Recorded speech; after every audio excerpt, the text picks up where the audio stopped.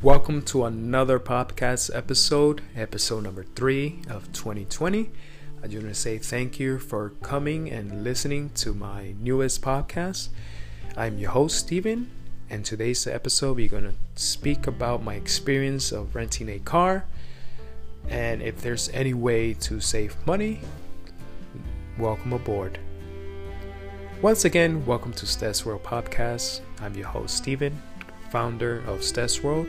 You can follow me on Twitter at Stes World, also on Instagram at Stes World, and at YouTube at Stes World. This past week, I traveled to Orlando, Florida to catch a soccer match, multiple soccer matches from the Florida Cup. Well, the tournament is called Florida Cup, and this is when teams from other countries come face MLS teams. So this year's MLS team was NYCFC, and the invitees from other countries were two from Brazil, the Corinthians and Palmeiras, and Colombian's powerhouse Atlético Nacional. So I went down to Florida, rented a car from Budget, and I'm not sure if this practice goes on industry-wide or just among, let's say, Avis or Budget, because throughout my entire lifetime I only rented cars from those two companies. And I just want to know, you listeners, if this is pretty much an industry trend among every single car rental companies, or just particularly for on these two, Avis and Budget. But I notice when I actually do a prepay and select the options that I want, I noticed the last two times when I rented a car, I got charged for other things. For example, I opted out to not have the fuel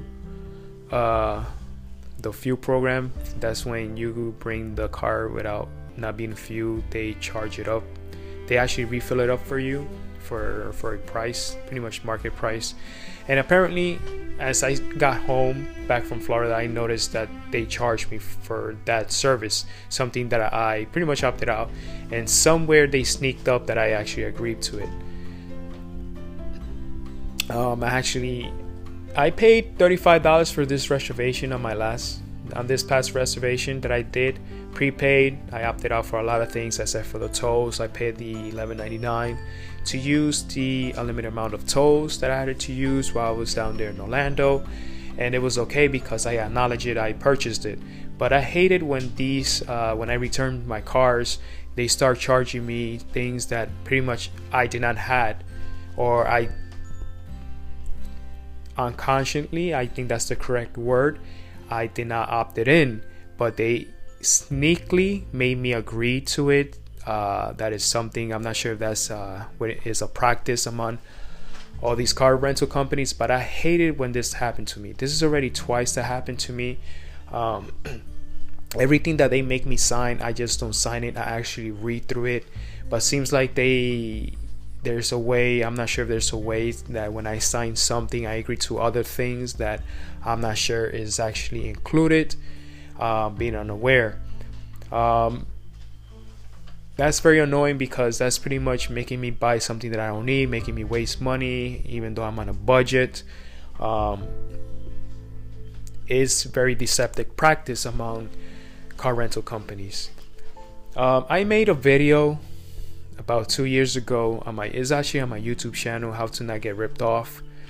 Pretty much I've been following these steps like religiously, and I still get cheated on. Will this cause me to not rent cars anymore throughout my life? Maybe not. Maybe I will rent car later on, but it's gonna make me want to rent cars less. These deceptive practices are pretty much a way that doesn't want me to rent cars no more. For the average user, or for a person who doesn't rent cars that much, Pretty much we are the biggest prone to get deceived by these car rental companies, adding these extras that we don't need. For the frequent users, whoever is listening to this, would love to hear your answers, your how to save money, how not to get ripped off by the car rental companies. You could leave your answers on Twitter. Would love to learn. Anyone that's interested of joining this conversation, you could go into my Twitter account at Stes World, and you could actually find and write something, a comment. Yes, that's pretty much my biggest rant that I have. But besides that, my trip went okay. I actually recorded a video while I was in Orlando, and pretty much that first video for season number 3, because this is the 3rd year, we are entering the 3rd year of Stes World. It's actually going to be released in March 1st. Pretty much from March, all new videos are going to be coming out. I would love to release it now, but unfortunately I just want my channel to be uploading consistently, because one major trip is coming in March, so hopefully I could come out with at least 10 episodes in that trip alone. That trip is going to be down in South America, in Colombia particularly, and looking forward to that. What else? What was my experience down in Orlando? It was warm. Pretty much went to the soccer match. There was a lot of Brazilians down there, primarily for Corinthians and Palmeiras fans were down there, and also for the Colombian side, the Atlético Nacional, there was a lot of fans for them as well. New York City FC, seems like I was the only one down there, but even though probably there was less than 100 people. NYCFC fans, the majority of the people that were at the stadium were all rooting for their teams from South America.